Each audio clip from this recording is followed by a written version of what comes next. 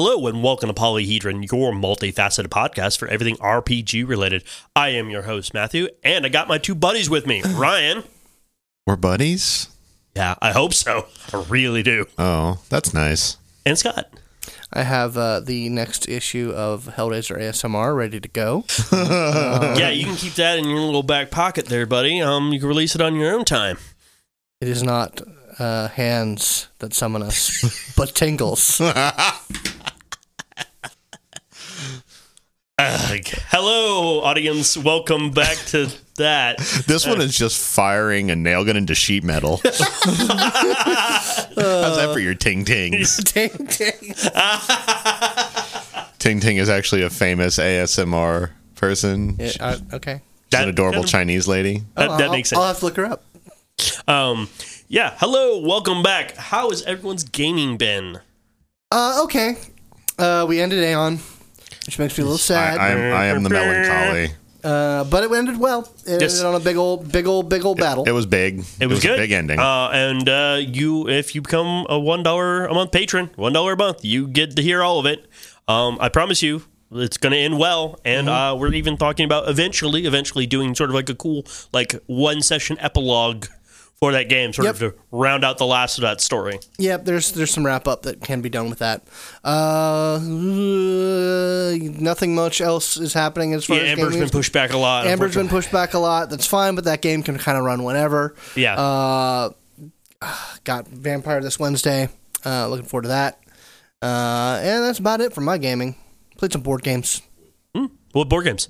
God, what was it? It was like, I think it was called Spirit Island or something. It was basically a game about you're like the spirits of an indigenous island, and you're helping you in conjunction with the indigenous people are expelling the colonizers. Interesting. And I played the Bringer of Dreams and Nightmares, which is a very interesting character to play in that game because you can't actually do any damage, but you ramp hard into the fear mechanic, which basically the fear mechanic is you start the game with one win condition. The higher you get your fear up, the you unlock easier and easier win conditions. Okay, got it. Oh, I see. Yep. You're kind of the weird support. Yeah, you're sort of utility guy. Yeah, because you make everyone else's lives a little easier. You basically make everything else because it's like it starts off with you have to kill everything and get them off the island entirely, and then it's all like then it goes down to you just have to you can get rid of one type of thing. And then another type of thing, and another type of thing. Because there's individual colonists, there's there's towns, and then there's cities. Yeah. So basically, you're hedging out the type of things that you can have to wipe out all of in order to win the game. Until it's just like, yeah, just kill this one guy, and you're good. Just this one guy. This one guy right here. But yeah, it was pretty fun. It was a fun board game. Very tactical. A lot of random shit. It was kind of like Pandemic in a way. Okay. Yeah. Because shit just starts happening as a result of like the cards getting flipped over. But it was fun. It was cool. And Ryan, what about your gaming? Well, we played D&D last Wednesday, and that was cool. But mostly I've just been playing a lot of Diablo 3. Diablo. Sure. Yeah, it's perfectly fine. I haven't done a lot of gaming because Amber got pushed back. Pretty much the only real gaming I've done is Dungeons and Dragons, doing the Dungeon of the Mad Mage. That's a lot of fun.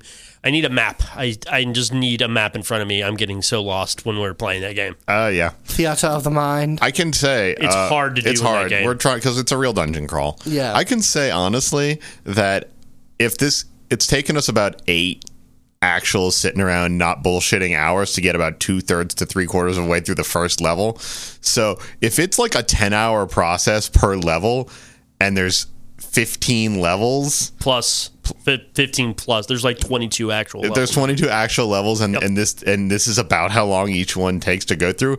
I'm not saying I'm not fine with it. I'm fine playing this game for years. Like, I'm totally fine. We will, well, at a rate of which we play, that's the issue, is we don't play super regular, super often. That's the issue. I'm fine with playing the game for years. You should look into getting like the Roll20 or Fantasy Grounds version of it. Well, the problem is we want to play it all around the same table. You can make something happen with that. But what we're gonna do is Andrew has decided he's at least written out a tentative map of what we've already discovered, and I'm going to use that to make a very basic map of following my own drawing. Like Murphy's making out like a full blown drawing. She really loves doing that. I'm just going to literally make stick figures just so I can see where I am without having, because here's the biggest. Well, it's a dungeon. I mean, here's the biggest flaw that in the execution of Dungeons and Mad made so far that I have found.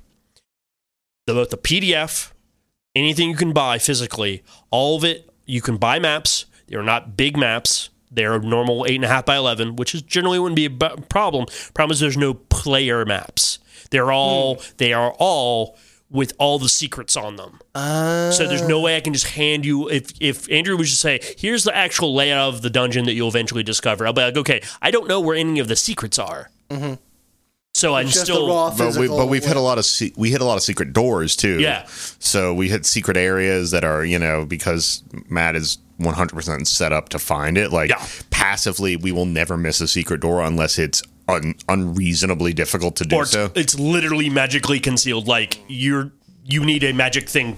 And even then, we have a wand that does that. Yeah. So we're not, but yeah. So, there's lots of secret stuff and it's great. And we'll figure it out. It's growing pains. Yeah, it just is. It's just adjusting to because before it was very set, it was very narrative heavy, and you were like, where are you in the city? Okay, fine. Describe the area. Done. Move on. You didn't need to know the more precise details in your head. I mean, it's a dungeon. There's specific things you have to deal with in a dungeon. Also, we're good. Also, we're tentatively good guys, so occasionally we have to kind of be careful about how we go about stuff. Like we jumped some bugbears, realized immediately that they were not mind fucked by intellect devourers, which was what we and we immediately we dropped one of them in one round, mm-hmm.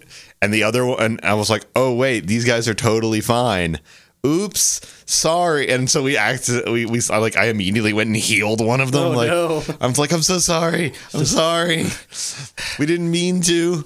Yeah, it's a very interesting little dynamic. Just because we are if we can get the drop on you, you're screwed. Our party. Because I'm a Way of the Shadow Monk, I can do Pass Without Trace, which is a broke ass spell in 5e because it's +10 to any dexterity skill check. So I have a 0 stealth. Now I have a +10 to stealth.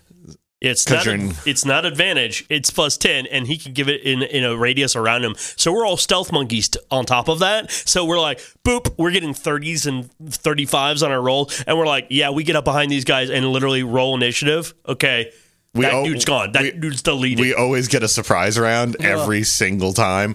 It's very much you're already dead because there's suddenly there's 4 people around you and we all have the drop, and it's pretty cool, actually. It's a very interesting dynamic. I've never had it. I've been playing D&D a long time, but I've never had a party where literally all of us were stealth heavy enough and had the tools to make it to where the entire party could just go weeaboo ninja strike on the enemy. Problem is, if we get in a knuckle out, drag out fight, we're gonna get toast very quickly, like a serious long term fight. You guys don't have staying power? We don't have a tank. I'm the closest you have to. Joey wants to come back. He does. He threatened to quit his job because they were dicking him over on hours and not being reasonable. But they're like, please don't quit. He's like, okay, well, I want this schedule and a raise. So. We're probably going to have him back. That's cool. We happy to have if he wants to play the same character or whatever. Don't care. No, he'll be Ivor. Okay, cool. We'll bring the Bear Smash back, and it'll be great. We'll have a proper tank. He was actually Frenzied Berserker. No, I thought it was Was he Frenzy Berserker? Yep. Because Quill was the bear guy. Okay, yeah. I was the bear. I was thinking he was a zealot for some reason. No. That's right. He's Storm Druid. Yeah. No, not Storm. He's Storm Barbarian. Yeah. Which is like, I mean, why not bear though? Why not bear? That's one of the there are other options. So Matt, I see you have the Scion book in front of you. Sorry, we're going off on D&D. But we need to go over riveting some very tentative news. Sorry, we'll do that in Patreon content. Very quick things. There's been a small kerfuffle with Bethesda. It seems that one of their writers in Bethesda, they released a 5e supplement to sort of heighten their new release of their MMO, new expansion for their MMO. But it was a supplement for D&D 5th Ed that was set in their world. Supposedly it was very heavily plagiarized by a published Wizard of the Coast adventure that they had. Just with some names changed and a few things altered. Bethesda has, once they got called on it, they pulled it. Yeah, I bought an official D&D supplement about Salt Marsh or something. Is that what we're talking about? No. This is Elsewhere in the Elder Scrolls Online. Elsewhere, okay. Their expansion. They have an expansion coming out, and they set a adventure in that setting. Oh, in Saltmarsh? No. What setting? Okay. So Bethesda released a 5e supplement. Okay. Set in Tamriel. Okay. Which in the province of Elsewhere. Okay. That was apparently very similar to a previously published Wizards of the Coast D&D supplement from something. Right. It's like, welcome to Tabaxiville. Yeah, exactly. Yeah. Yep. Because Tabaxi, I believe, are the... It was just there. It was a promotion that they developed so that they could heighten to promote their MMO. So, how hard could it be, guys? Writing a D&D supplement ain't that hard. Come on. Yeah. Well. That's one of their writers. Blah, blah, blah. Khajiit has wares. Yeah. Not as easy as just stealing one, I guess. I guess stealing one would be easier. You're right. Well, where they were like, oh no, Khajiit is innocent of this crime. Exactly. Did they think that they could get out of it by some cat memes? Oh, that would have been awesome if that would have been like that was part of their apology. Yeah. Their part of their apology was a gift that says Khajiit is innocent of this crime. And it's just a kitty with his hands up. Unfortunately, they have released a sort of apology, but not a full apology. It looks like they're still looking into it. Moving right along. It's the internet, guys. You can't get away with this shit anymore. In June, at Origins, the Shadowrun 6th World, the beginner box will be released. It's basically the next iteration of Shadowrun. It looks like most of it is about the same. They're experimenting with a new mechanic for how Edge works. Predominantly is you basically get Edge per scene, and Edge starts altering, like re-rolling singular dice or giving other people bonuses, making Edge a little bit more interactive and a part of the actual game itself. So, yeah, I've only ever played Anarchy, so like I feel like if I tried to play actual Shadowrun, my eyes would roll back in my head a little bit. I mean, I'm a crunch monster, no doubt, but that's very crunchy. Oh, it is man. a very crunchy. You want to customize character? Do you want your character to be the most special of snowflakes? Yes. I've spent hours working on because Shadowrun people love making basically just programs to generate characters. Chummer is a Chummer. Using Chummer, you could spend hours making characters because you can tweak everything on your sheet. Yeah, that's predominantly it for the Scion news. books are out. Scion books are physically out. I have mine right in front of me. I'm sorry if anyone's listening and you haven't got your books yet. They should be on their way. Also, we're holding you personally responsible if they're not, Matt. Yeah, personally because you are. Now you threw me off. I had a thought and now it flew right out of my head. Oh, we're going to be at MomoCon. Oh, yeah, we are going to be at MomoCon, aren't we? Yeah. This is literally the last episode that is coming out. Not terribly long from when they hear this. Yes. We will be at MomoCon. Yeah, in about a week from when this gets released, we will be, if you are in Atlanta, Georgia, or going to come in, or close to Atlanta, Georgia, you should come to MomoCon. It's a very fun time. It's a cool little convention. It's fairly cheap and inexpensive, but we have a panel at 7 p.m. Different feeling than Dragon Con in a lot of different ways. It's dry. Oh, yeah. Different age set. Just very different feel, but still a lot of fun. Higher anime focus. It is a primarily anime convention, but there's a lot of other stuff that's sort of butting up around it because they're a little bit more easygoing about certain stuff than Dragon Con is. They have a crap ton of tournaments. That's like their big thing. That was one of their big things even when they were at Georgia Tech when I first went there. They have just gotten larger and larger. Is tournaments. Also, the LARPs there have combat. Yay! You can actually have combat at the LARPs. Interesting. Oh, that's interesting. I forgot about that. Thank you. Yep, I'm super pumped about that. At the so again, 7 p.m. Friday. Look us up on the schedule. It's called Polyhedron Session 0. We're going to be talking about Session 0. I will be recording it, so it will probably be released probably the week after for everyone just to listen to. If you can't make it, that's perfectly fine. If you can make it, it's going to be super interactive. Yes, we've been laying it out. We have tentative plans. We did a Session 0 about our Session 0. Session negative. We did a Session -1. I had to give you a session. That's how that works. So please come on out. Well, link obviously in the show notes. MomoCon, 7 p.m., Atlanta, Georgia. Memorial Day weekend. All right. Do it. I should have said the date, the 24th. 24th. I didn't say the date. Of May. The 24th of May. That's not a thing. Is it not? I tried to make it. I guess not. No, it's only the first. That's it's only the first. When outdoor fucking starts. Yeah. I see. So that has already happened. Yeah, I mean, technically outdoor fucking is continuous. Like, you could just go out and do it. Do it. It was a wonderful day out today. Yeah, it was. This was like one of the nicer days, yeah. Yes. But we'll get into the main topic now, since I have the nice, shiny new Scion 2nd edition books right in front of me, and they are actually pretty nice. No, we're not going to do like a deep dive into Scion. What we're going to do is talk about something that came with the Scion books. Here's a little card I have in my hand, and it has a little, basically tiny little bit.ly link that basically directs you to the errata of Scion. They had the errata like locked, loaded, and ready to go beforehand. Yes. Wow. That was kind of what the kerfuffle was. Some people were a couple weeks before this this arrived. They had a big update saying, "Hey, the books are coming, but we had a big, huge issue with our errata, and we revised how we're going to take feedback from now on about how our errata system works, because things were getting lost in the mix, things were not getting checked off, that kind of stuff." And so what Onyx Path has done is they have introduced a new direct Google form of, if you have official feedback to us, please use this. Don't use the forums. Don't make a giant post of these are all the issues you need to fix. Plus, it will delineate like actual like editing issues, like word issues, certain terminology or like punctuation, that kind of stuff. Raw logistical editing versus like you don't like this mechanic, or you think that this is, or there's a mechanic that is problematic in the system.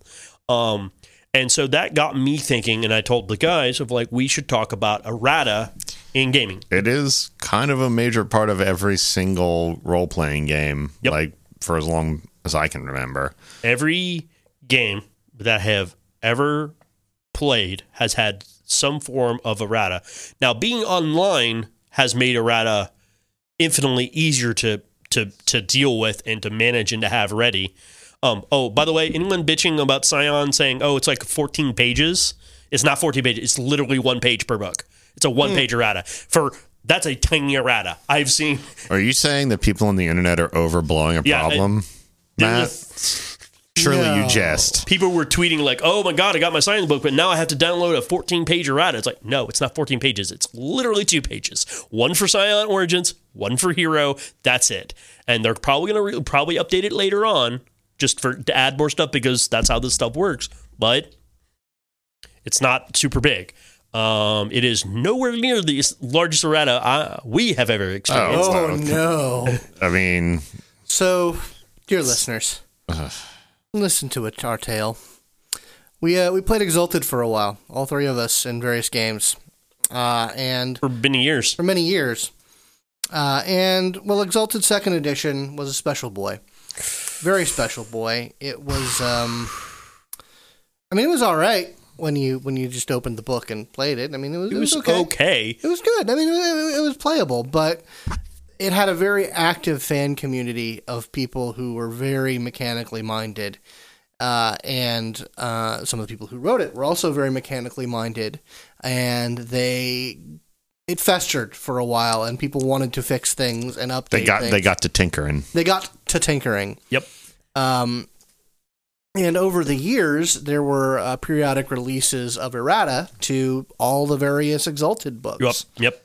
Because every time they added another book, it got put on the pile of new stuff that had needed to get looked at and rebalanced. Well, and like I said, there's a very active fan community, so there's a lot of eyes looking on it. And it was and White Wolf was very reactive to the fan community. Right. The people involved in Exalted were, neck deep in those forums, seeing the things that people were pointing out. This is also the transition from White Wolf to kind of not White Wolf getting close to when Onyx Path eventually bought or had the rights to publish stuff from. But eventually, there came to be a document that was freely available on DriveThruRPG called the Scroll of Errata. And by scroll, I mean... This was, eventually it became its own book. Like, it was a book-sized update, and they would update not just, like, little things here and there. Whole charms. Whole charms, core systems. Yep. The entire... the martial arts alone had its own errata, I believe. Yeah, because here was the part of the kicker was it was all second edition stuff. Problem is some books came out very early in the cycle, some books come much later, and you have different writers, you have all different minds on it, and also not a lot of playtesting. Yeah. Let's just be blunt about that. Not a lot of playtesting. It kind of doesn't help that we had one of the major writers, Michael, who's a good friend of ours, kind of knee deep in it, and we kind of got that splash damage. So Matthew and I, at the very least, we were pretty involved, not involved, but aware, of what was going on behind the curtain, and also involving the errata and balancing things, and because the problem is it was never Exalted in some respects was never designed to be highly like technical game, but it became that because the nature of the charms and that you could keep just piling charms on your character. Piling charms on that would have like interconnected effects with one another. Yep. And like it got to the point where like the entire Dragon Blooded charm set got revamped. Yes. The entire Fairfolk charm set got reworked. Yep. And this thing was like a 40-page monster. That's a errata, everyone. That's not a That's nearly a supplement unto itself. A supplement unto itself. So basically, like, this book became a necessary companion because, in general, like 90% of the time, the erratas were genuine improvements that made the game much better, much more playable. Clarified a lot. And made certain other things just less broken. Less cumbersome. So yeah, I mean, it was. Oh, what was the Zeal issue? Oh yeah, remember Zeal? It was It was the perfect defense. It was the perfect defense breaker. Oh yeah, no, that couldn't happen. I unperfect, you're perfect. Yeah, no. It countered the perfect defense, so it created this escalation point of. Oh God! Now it's just going to keep bouncing. People are going to keep making charms to undo. Here's a rules freebie for you. If you have a perfect defense in your system, or something that is near perfect, and then you have a perfect attack that counters that, stop there. What Exalted did was they decided no, the perfect defenses are perfect. The thing that there's nothing that can break if they go off. If you have the moats, if you abide by their limitations, then it happens. To clarify, nothing breaks it. Real quick, what do we mean when we say perfect? There was a mechanic game that says if you got attacked and you used this mechanic and it was a perfect, it just negated it. Period. You spent whatever you needed to do. You got the situation where you win. The problem goes away. The problem goes away. That did not hurt me, did not affect me in any way. At one time, my character, Solar Exalted, jumped off the moon and then perfect soaked the damage from jumping off the moon. Which you could There you go. You can't parry the moon. You can't parry the fall, but you can definitely soak it. You can soak it all day long. So I left a me-shaped crater. I think the Earth style the water had one. Water had perfects. Yeah, the water had a soak. perfect. The Earth did not have a perfect. Yeah, because I did water, and then Celestial Martial Arts where there was only a few of them that had very edge case. I became a sidereal martial artist, and that sort of that's banana pants. That's banana. Try balancing those. Oh my god! Well, no, a couple of them did. A couple of them did got heavy errata. Yeah. Like a prismatic arrangement of creation, which was really cool, by the way. It was a very cool style. I didn't happen to take that particular one because Crimson Battlefield was more sexy. Oh my god! I love prismatic creation. It's one of my favorite ones. It's the most stock standard basic one, but it was really cool thematic. I think Crimson Battlefield got errated to shit a little bit too. Yeah. Yes. All the martial arts eventually did because the martial arts could create some of the worst interactions because martial arts could be taught to anyone else who had it. So it was kind of like this way of getting other effects you normally could not natively get. And so that could create very odd and overly potent or underpotent synergies with everything else. Like my character wasn't a martial artist at all, but there were a couple that I wanted. Yeah, just like that effect right there. I want one. That would make me ridiculous. I just like the one I forgot what the solar one was that you basically it's a throw style. Oh yeah, where it's like one of the moves is like Solar Hero style. That's right. And some of the later abilities in it is like you throw a person through the nearest mountain. No, seriously, the nearest one. Yes. Would you like to throw a motherfucker into another motherfucker? Is the closest one the one at the center of the continent? Yep, that one then. I always liked that one just because it was it was sort of a Greek hero Hercules style. It was all about grappling and grabbing and throwing people and throwing things. But anyways, we're waxing too much. Neither here nor there.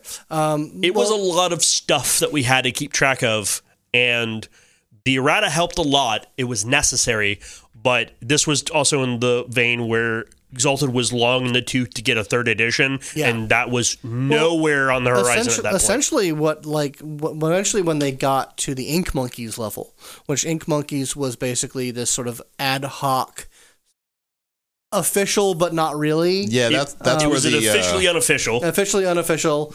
Ink Monkeys was the people who did the Open Lotus, the Lotus one, the martial arts. Book. So basically it was just a collection of freelancers and fans that were just sort of very trusted fans. Well, anyways, who basically were creating these big updates to not only the system but the setting, and that essentially pushed Exalted into like Exalted 2nd Edition 0.5. Yeah, 2.5. That was always the argument at the later stages.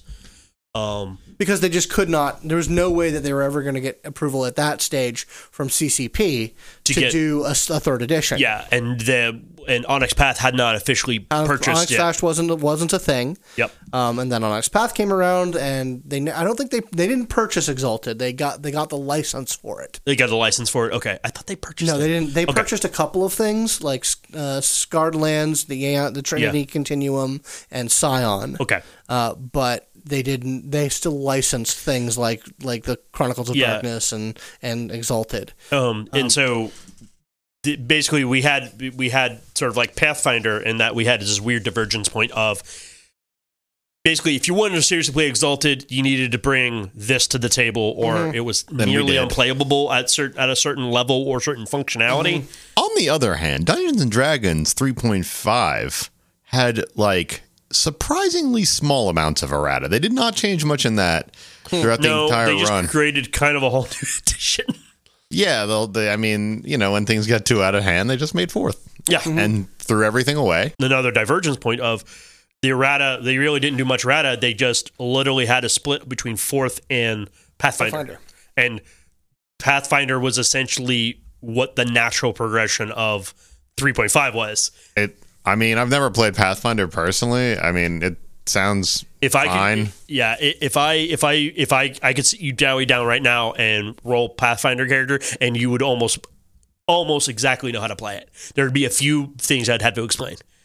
I mean, yeah. I mean, I know that it's essentially a 3.5. Right. Yeah, with a little bit more spit and polish. And they've done the errata for Pathfinder, and 5E has errata too. Even 5E, something that was play tested for years before it was officially published, has errata, has a couple pages. Now, it's not super extreme errata. It's like, oh, we forgot this sentence here, or ignored this sentence here, but add this sentence. Like, very small stuff. Yeah. Small potato stuff. And I think games have always had errata, but it really was when the internet came about that it really started to be a big part of, like, because before, if you wanted to update a game, you would have to release a new supplement of some sort, or you know. Yeah, it's actually errata was sometimes old school were baked into supplements, like in the back of a supplement. Yeah, like in the back of the supplement, it would actually. I remember. I think the D&D Splat books. Yeah, something like that. One of them, I think, had actual errata. Was it like the fighter book? Maybe. Like, I feel like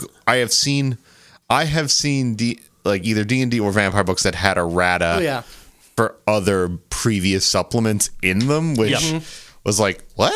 Yeah, that's how you had to do it. There was no internet. Or not a lot of people had it. They didn't have a lot of infrastructure to get that sort of information out. If they did, they probably had a digital form. It just wasn't. They needed to put it in those books to make sure people buy this book. They can still use it without having to have, the internet at your disposal. Yeah, but now that the internet's a thing, it's actually become more common, I think. Far more common. Because it's so easy to do. Well, it's also the idea with, and this kind of goes into sort of production schedule and everything.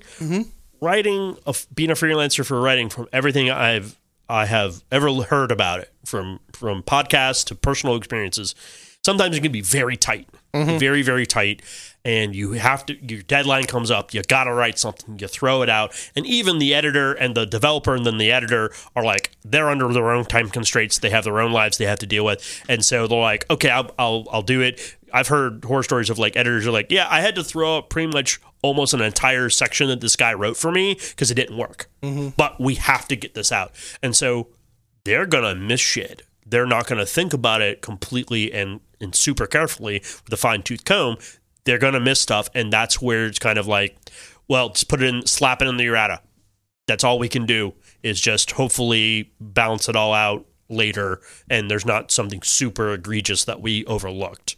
You're right, Matthew. The commoditization of creative energy under the capitalist system is inherently wrong, and we should just overthrow the whole system. I think we have to burn it down and start it all over. Yeah, it's just, that's what you were saying, right? Yeah, pretty much. Yeah. I mean, that's what I heard. Let me go get my French bread. Hold on. C'est baguette. The baguette. No, but I know it's not a huge topic, but errata is important, but don't balk at it. Oh yeah. Don't be an asshole about it, because here's the thing. Blood, Sweat, and Tears, I promise you went into one of your favorite games.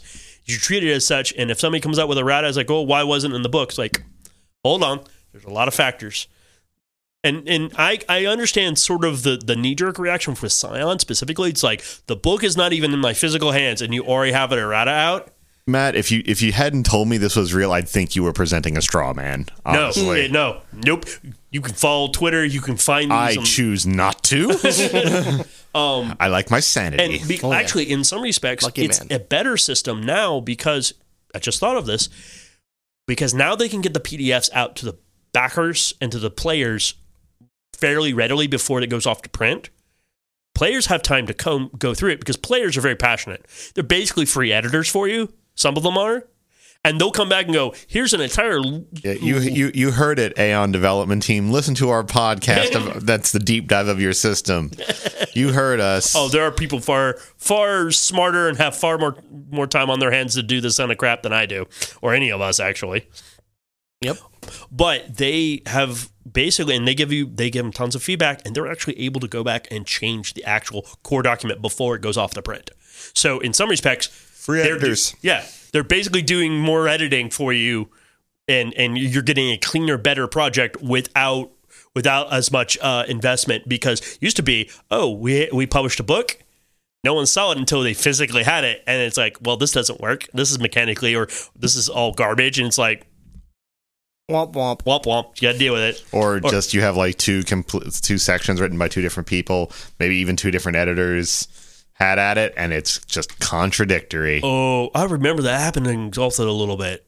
Where Yeah. somebody Straight wrote one thing, contradictions. another one wrote another section, and what they were talking about was not only problematic, but also like they conflicting. That was like, Infernals, right? that was Infernals. I think there was a big section that got rewritten and redone in editing and in the editing process because things were not matching up conceptually. That book can be kind of upsetting. It can be. Exalted wanted to tread on some lots of territory, which it could, but It put on its fedora for that one, and a dark trench coat. it wasn't that. That was more in some respects, but Bissell's was what. Yeah, depending on your Abyssals was perspective. like the emo edgelord. Well, to the extreme. biggest offender was in. I hate to say this. Third, when we got the preview stuff from Third Ed, when the Kickstarter was going. Oh yeah, the sexual assault charm. Yep, That was dumb. that was woo.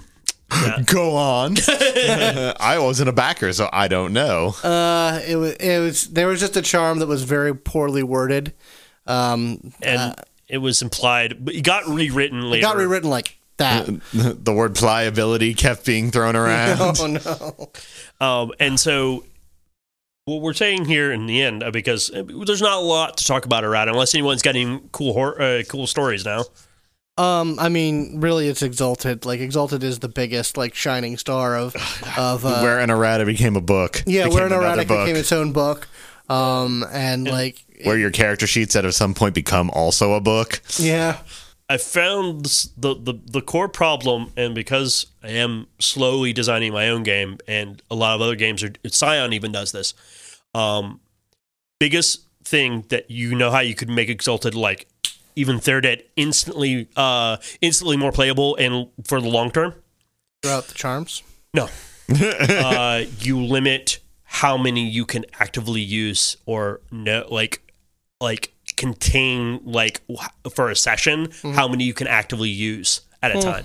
The reason why is because, especially for Exalted, just having so many, all your charms have all the options in front of you, it becomes completely unwieldy.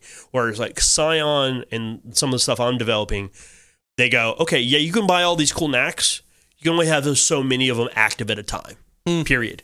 Like you can't hot swap them. Like it takes time and effort to swap them out. So you have to set yourself into a mode, basically. Yes. And that makes it far more easier to go, oh, I can only do these things. Okay, let's continue. I don't get analysis paralysis. Interesting. Yeah. I like that. Yes, it's where things are going, which I'm really happy about because I loved Exalted for the idea of tons of dice, big over the top action, very I think it can be summed up in this. I was a sidereal martial artist. I knew like 5 martial art styles. I was a master of 5 martial art styles.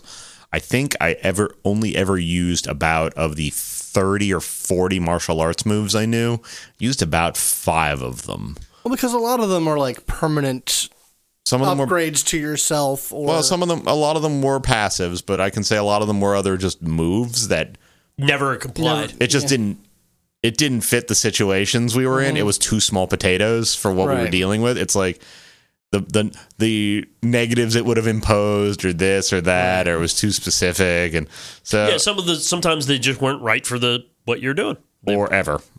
Some of them I never literally A lot never of that had was to also use. another thing of like speed bump charms that you're like, once I get up to this is the one I want, and the one in the middle, I'm buying it because I need to buy I it. have to buy it. I have to buy it. Where that's a lot of other games are also getting away with that and making much more open plain as far as what you can pick and choose. But again, that's bulk of what we want to talk about errata and just the idea of it's a part of your game. Live with it, absorb it. Eventually, what happens a lot of the time, errata gets so stacked up, eventually they'll just release a new edition with a new revision of the rules, and probably if they keep most of the core stuff, they'll take all the lessons they learned from the errata and apply it. And make Sometimes- whole new mistakes. and make whole new mistakes or just whole new systems like 40. They're like, yeah, this is we got completely done with different. this. Well, it's like, you know what's real popular these days? Miniatures. By popular, you mean profitable? I do believe so. Yes. And that's and even 5e is very heavy in the minis. They've learned a lot from 4e of how to propagate the minis and make them a part of your game without making them essential. I will say that I like the books because they're attractive. Also, I mean, they're also well written, attractive, contain neat things, and are reasonably priced at around 30 smackaroos. Yeah, 30, 40 smackaroos for the core books, because with D&D, you only need about...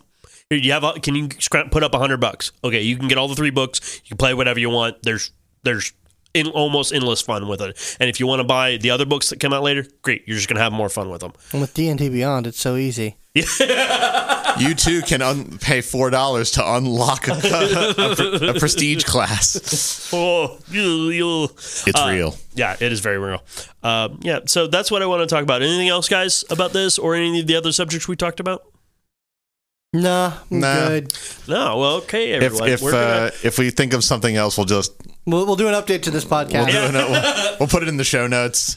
We'll errata the show notes. We'll errata the show notes. No, we'll just do like a 5-minute mini podcast. And we'll just put it at the end of this. We'll start doing mini-sodes. Okay, cool. Okay. So check us out at MomoCon, guys. 24th of May, 7 p.m. Friday. Be there, be square. 2019. 2019. Thank you. Yeah. Go back in time. If you're in the future, this doesn't matter. Future. But anyways, from everyone here at Polyhedron, go where your fun is. Go roll some dice. Hey, Matthew here. I just wanted to let you know, if you want to get feedback to Polyhedron, you can go to polyhedronpodcast@gmail.com, or you can go to the show's Twitter handle at polyhedroncast. If you'd really like to help us out, you can go to our Patreon at www.patreon.com/polyhedron. Give us $1 a month and become one of our bosses and really support the show. And if you're looking to get in touch with us on Twitter, you can find Matthew at BioImportance. You can find Scott at DivasMallCav. And you can find Ryan at Arduous. You want to spell it? RJUOUS. And finally, just so we can wrap it up here, if you are listening to this on iTunes, Stitcher, or anywhere, give us a 5-star review. It really helps our exposure. All right. Thanks, guys.